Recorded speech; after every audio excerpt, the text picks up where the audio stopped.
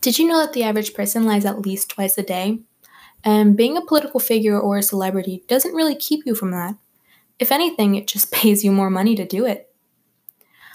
So, how are we supposed to know when we're being lied to? How does the community understand that what they're being told is the truth? We don't. And frankly, I don't want to be lied to anymore.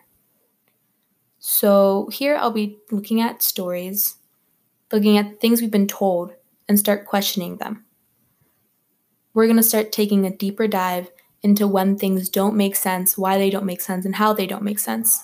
We're going to slowly pick apart their story so that we can actually understand what's going on.